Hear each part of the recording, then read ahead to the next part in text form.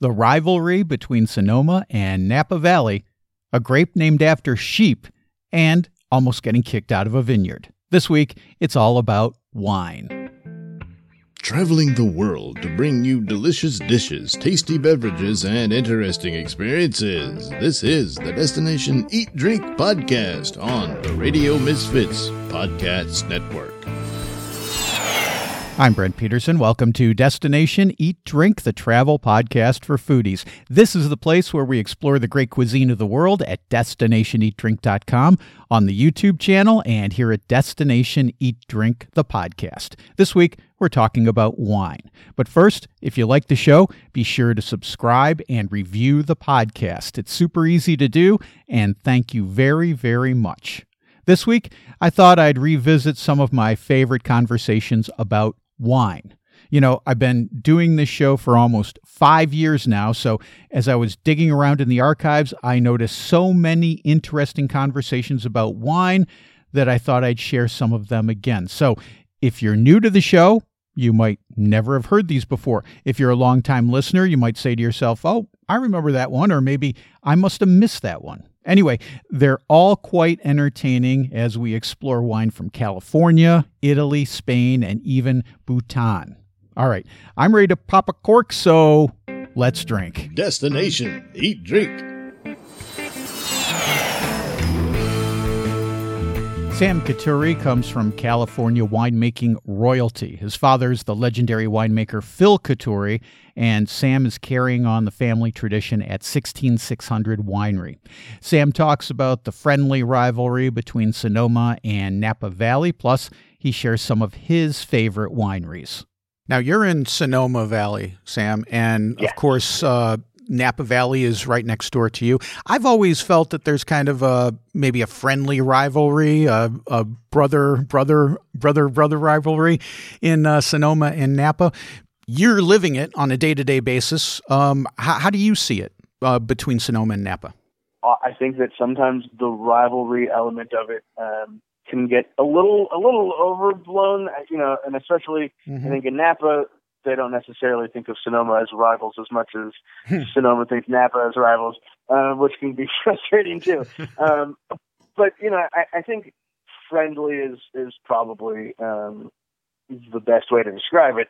At the end of the day, people who come here or people who seek out our wines wherever they are, they're looking for Napa wines and Sonoma wines with sort of the same level of sort of in the same category in their minds. They're looking for Napa and Sonoma wine. So I think that we joke about it a lot. Sometimes I joke that I can only get my passport stamp going into Napa County so many times a year, so I can't get over that often. But it's definitely something that we talk about, but I think more the consumers and the visitors don't necessarily differentiate between a day spent in Napa Valley and a day spent in Sonoma Valley, except for they probably spent a little less money when they were in Sonoma. Yeah, that's for sure. When it comes to Napa and Sonoma, they're two different regions. They're two different wine regions. Right. What's the difference between the terroir, and are there grapes that thrive in Napa that don't in Sonoma, and vice versa? Sort of the interesting thing that's happened with Napa, especially in sort of the last 30 or 40 years, is it's become so Cabernet dominant that I think people can sometimes overlook other great things that it can do. So when people think about Napa, you think about those really just like big, lush, rich Cabernets. And Napa does a great job with that. But it's similar to like Sonoma Valley and Sonoma County, because we have this bay, the influence from the San Francisco Bay and from the ocean to our west, but also still get a lot of sunshine, a lot of warm weather.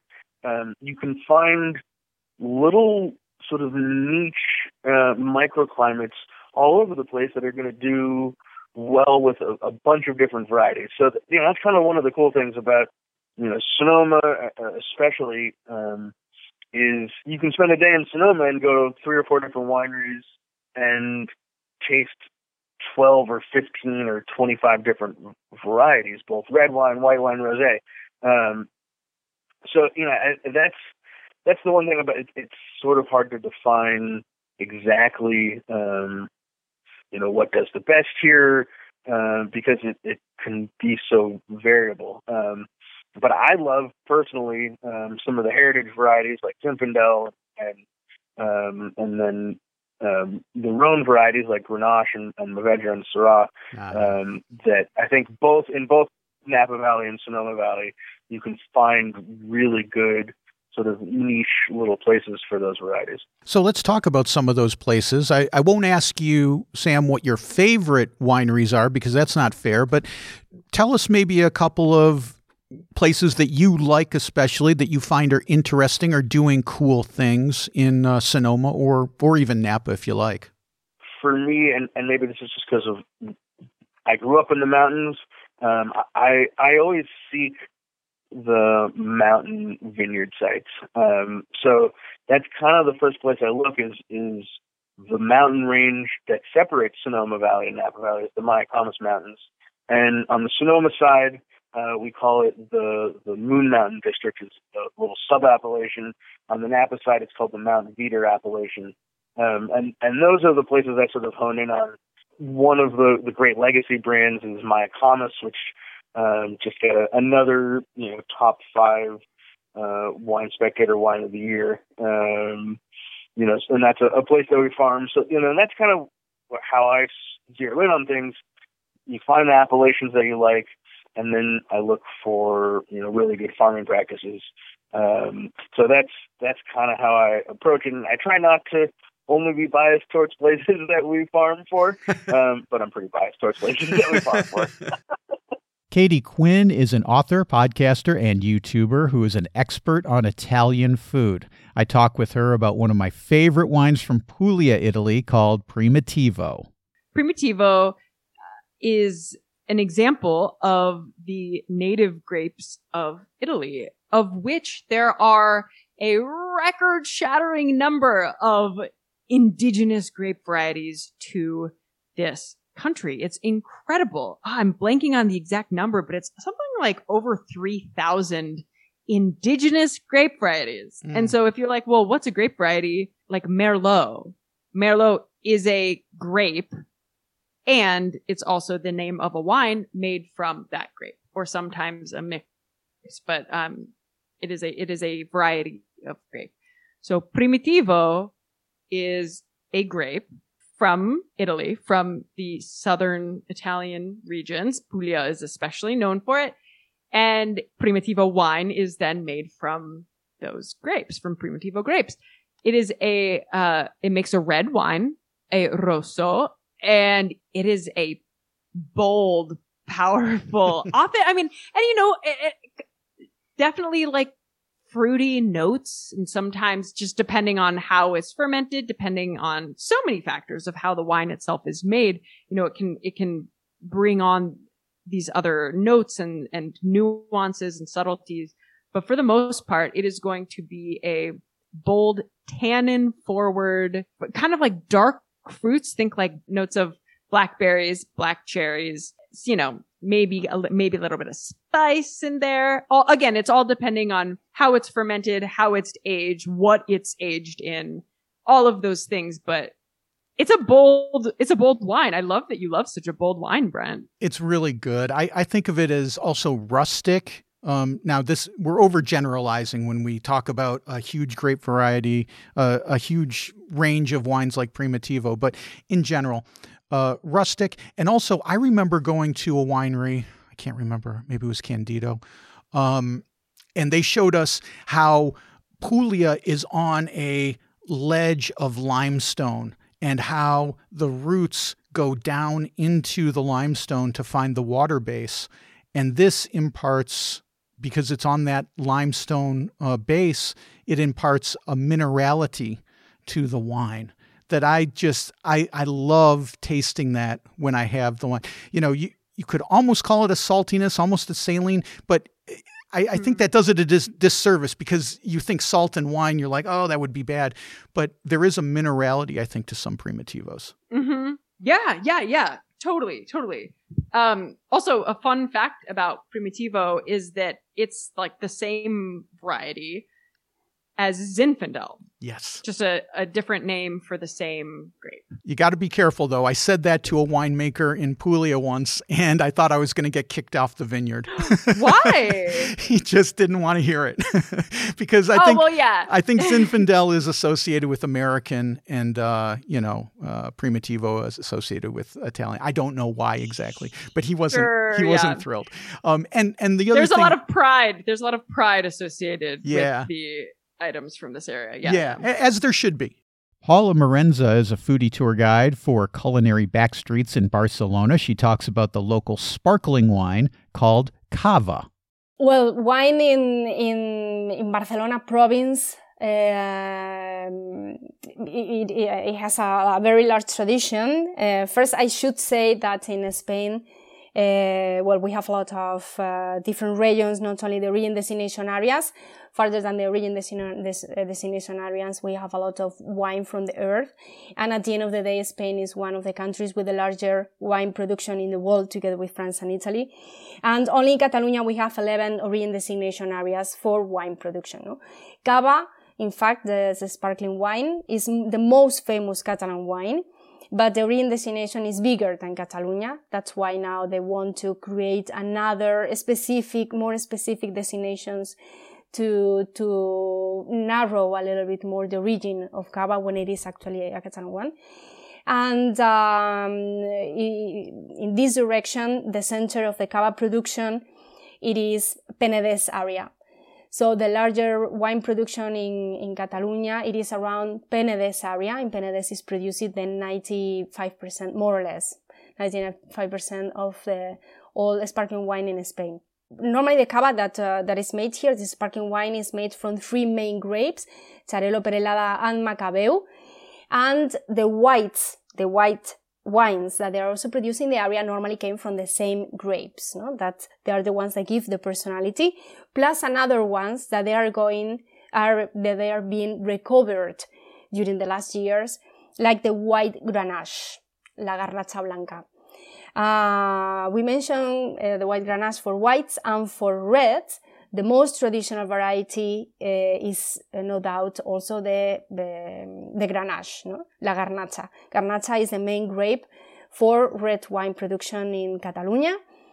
Normally it's combined with other varieties like Cariñena, or could be also some Cabernet Sauvignon, a little bit of Merlot. Sometimes they combine it to make a coupage with other possible varieties.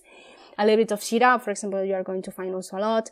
But Grenache and Cariñena are the 2 varieties with longer roots in Catalonia. Not only in Barcelona province with all the area of Penedès, but also another area that we should mention is Tarragona and Priorat and Montseny, and also areas a little bit more inland like Terra Alta, no? So there are a lot of production areas.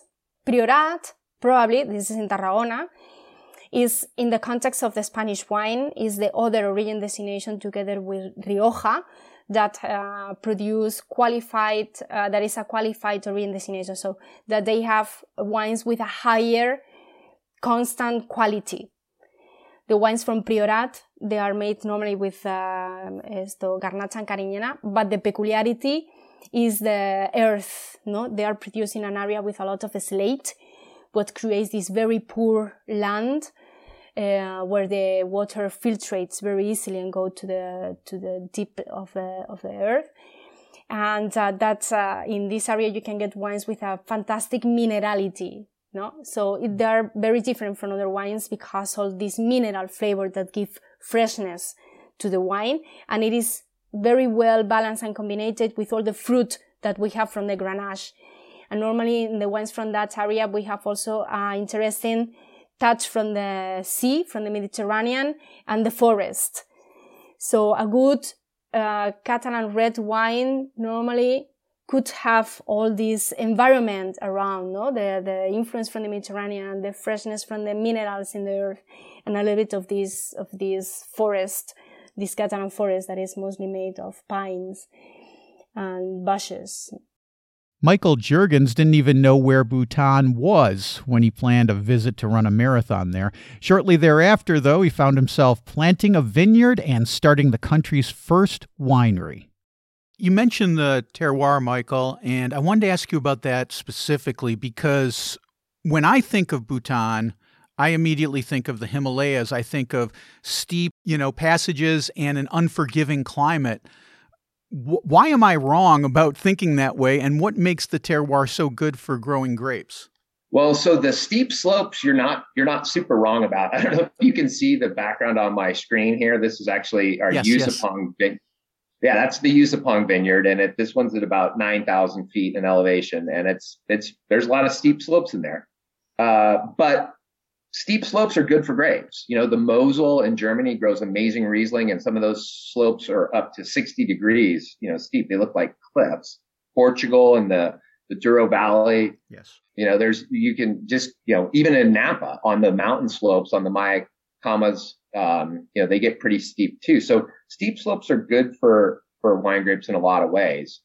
There certainly are some cooler, more to your point, unforgiving spots within Bhutan. That's kind of the northern side of the country.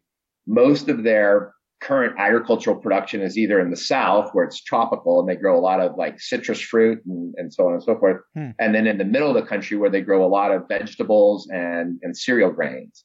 And some of these are the best in the world. I mean, Bhutan makes the best red rice in the world. They make the best cardamom in the world. Wow. And so for me, it was like, I'm looking at this going, wow, look at these mandarin oranges. These are amazing. And I was eating them going, these are spectacular. If I can grow an orange, I sure as hell can grow a wine grape. Right. So how did you decide what grape varietals you were going to plant? Well, so I thought about it in two ways. So one way of thinking about it is, what historically grows well there? Well, we don't have any of that data. So there's no information. Yeah, zero. The second thing would be, let's do some detailed soil analysis and climate analysis and try to nail in on exactly scientifically which one is the best. However, we don't have a lot of data because they don't have weather stations out in the middle of places like you see on my background. So I didn't have that either. And so then there's what can I sell? And if, I think there's a lot of curiosity about Bhutan, certainly within the fine wine industry. The average Joe consumer doesn't probably know what Bhutan is. Probably thinks it's an island in Indonesia. Right. So, if you were to sell like a Chocolina from Bhutan, that's pretty weird. But a Cabernet, like if you have a curious Cabernet drinker, they would look at it and go, oh, Cabernet, Bhutan, that sounds interesting. I'll try that. So we ended up picking 8 international varietals, which were on the reds. It was Pinot Noir, Cabernet Franc, Malbec, Syrah. And then on the whites, we did Sauvignon Blanc, Chardonnay. And then I also picked Petit Mansang. And Petit Mansang is very rain tolerant. And Bhutan gets some monsoon pressure in the summer. So that was sort of my hedge. The last round of vineyards we just planted last month, I added in Riesling because of the climate. I added Tempranillo, Sangiovese, and I added Chenin Blanc. So we've got 13 different things growing there. I don't anticipate that all of those are going to work, and that's fine. I just need to find, the 2 or 3 that work the best in these certain spots. Peter Austin and Sammy Dunham are Brits who make their homes in Abruzzo, Italy. They talk about the delicious wines of this underappreciated region. I would always take the Masciarelli if I have a Montepulciano d'Abruzzo. It's a good solid red, and it's always tastes great in Italy. Not sure if it travels well, because I don't really see it on the shelves in the UK, although we're seeing more Abruzzo wines in UK now. But yeah, there's lots of good ones. I like the Pietrantoni. That's a good one. I guess like it's no surprise, is it? But when you're in the supermarket in Italy, there's a lot of Montepulcianos on the shelf. But the price range is dramatic as well. So you get extremely cheap ones. And I don't know about you, Sammy, but I always have to buy the cheapest one because I want to see how bad it is. And it's never really bad. It's always drinkable, really. And, you're getting some stuff, really low end stuff, €3 a bottle maybe or something. It's been eye-opening to me, Peter, moving to Portugal. We live in a wine region that's well-known in Portugal. It's becoming more well-known internationally. But going into the grocery store and seeing a bottle of wine for €1.99, and I look at it, I'm like, this, how good could well, let's take it home as a joke, And then we open and we're like, man, this is actually not only pretty good, it's really good. I can't believe it. Yeah, you do wonder, don't you? Like sometimes if I see it in an unusual container as well, like it's in the same container as the milk or something, I think I'll try that. Right. But yeah, it's always okay, isn't it? My friends here in Portugal tell me, yeah, you can get the boxed wine. It's really good. And we think, boxed wine, are you kidding? That's for old ladies. But the boxed wine, all of it is really, really good from our local region here. Sammy, what kind of wines do you enjoy drinking in Abruzzo? I like Montepulciano d'Abruzzo, just like Pete. I probably drink lots of what's even bulk Montepulciano d'Abruzzo if I'm going to an agriturismo. And it's just, they're going to buy just like local wine in bulk, and it's always very good. It surprises me as sometimes it's served chilled, which is quite interesting. Okay.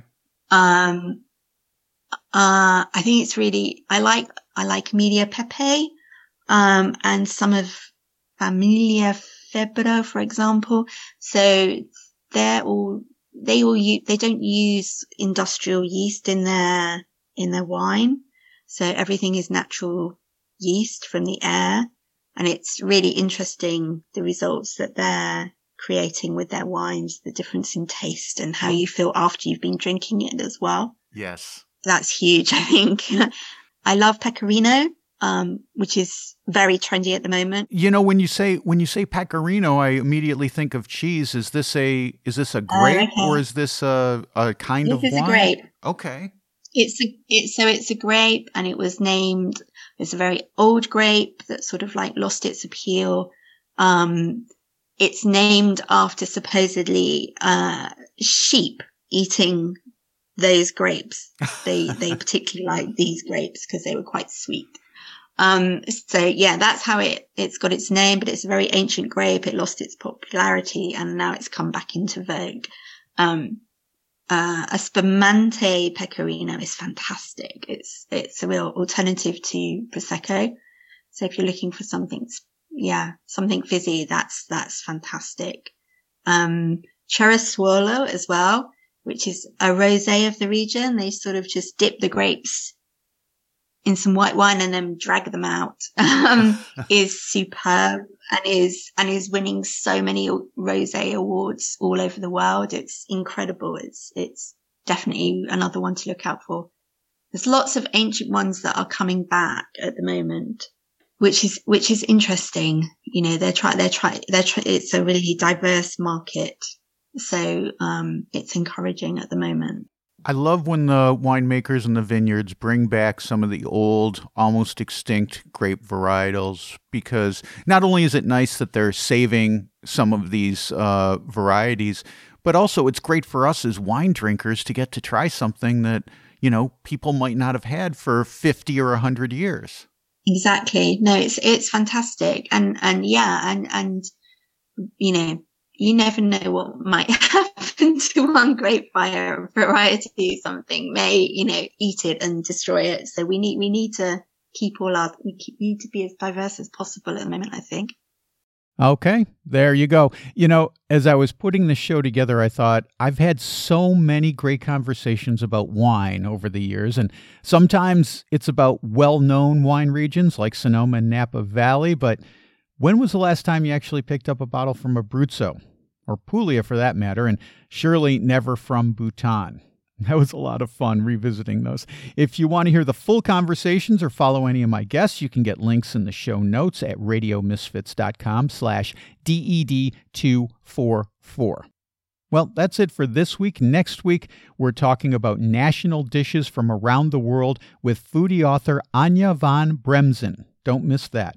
I've also got lots of foodie content at destinationeatdrink.com. I just posted a story, in fact, about a garden in Braga, Portugal, with an unusual foodie link. Get that at destinationeatdrink.com/blog. I also posted a video on the YouTube channel about a cool day trip from Porto. Get that by clicking on the video tab at destinationeatdrink.com, or go to YouTube and you can check out the channel at Destination Eat Drink 946. Destination Eat Drink is distributed by the Radio Misfits Podcast Network and a guy who wants to start a Scotch distillery in Bhutan, Ed Silla. Thanks, Ed. I'm Brent Peterson. I'll see you down the road. Join us next week for another culinary adventure on Destination Eat Drink, a presentation of the Radio Misfits Podcast Network.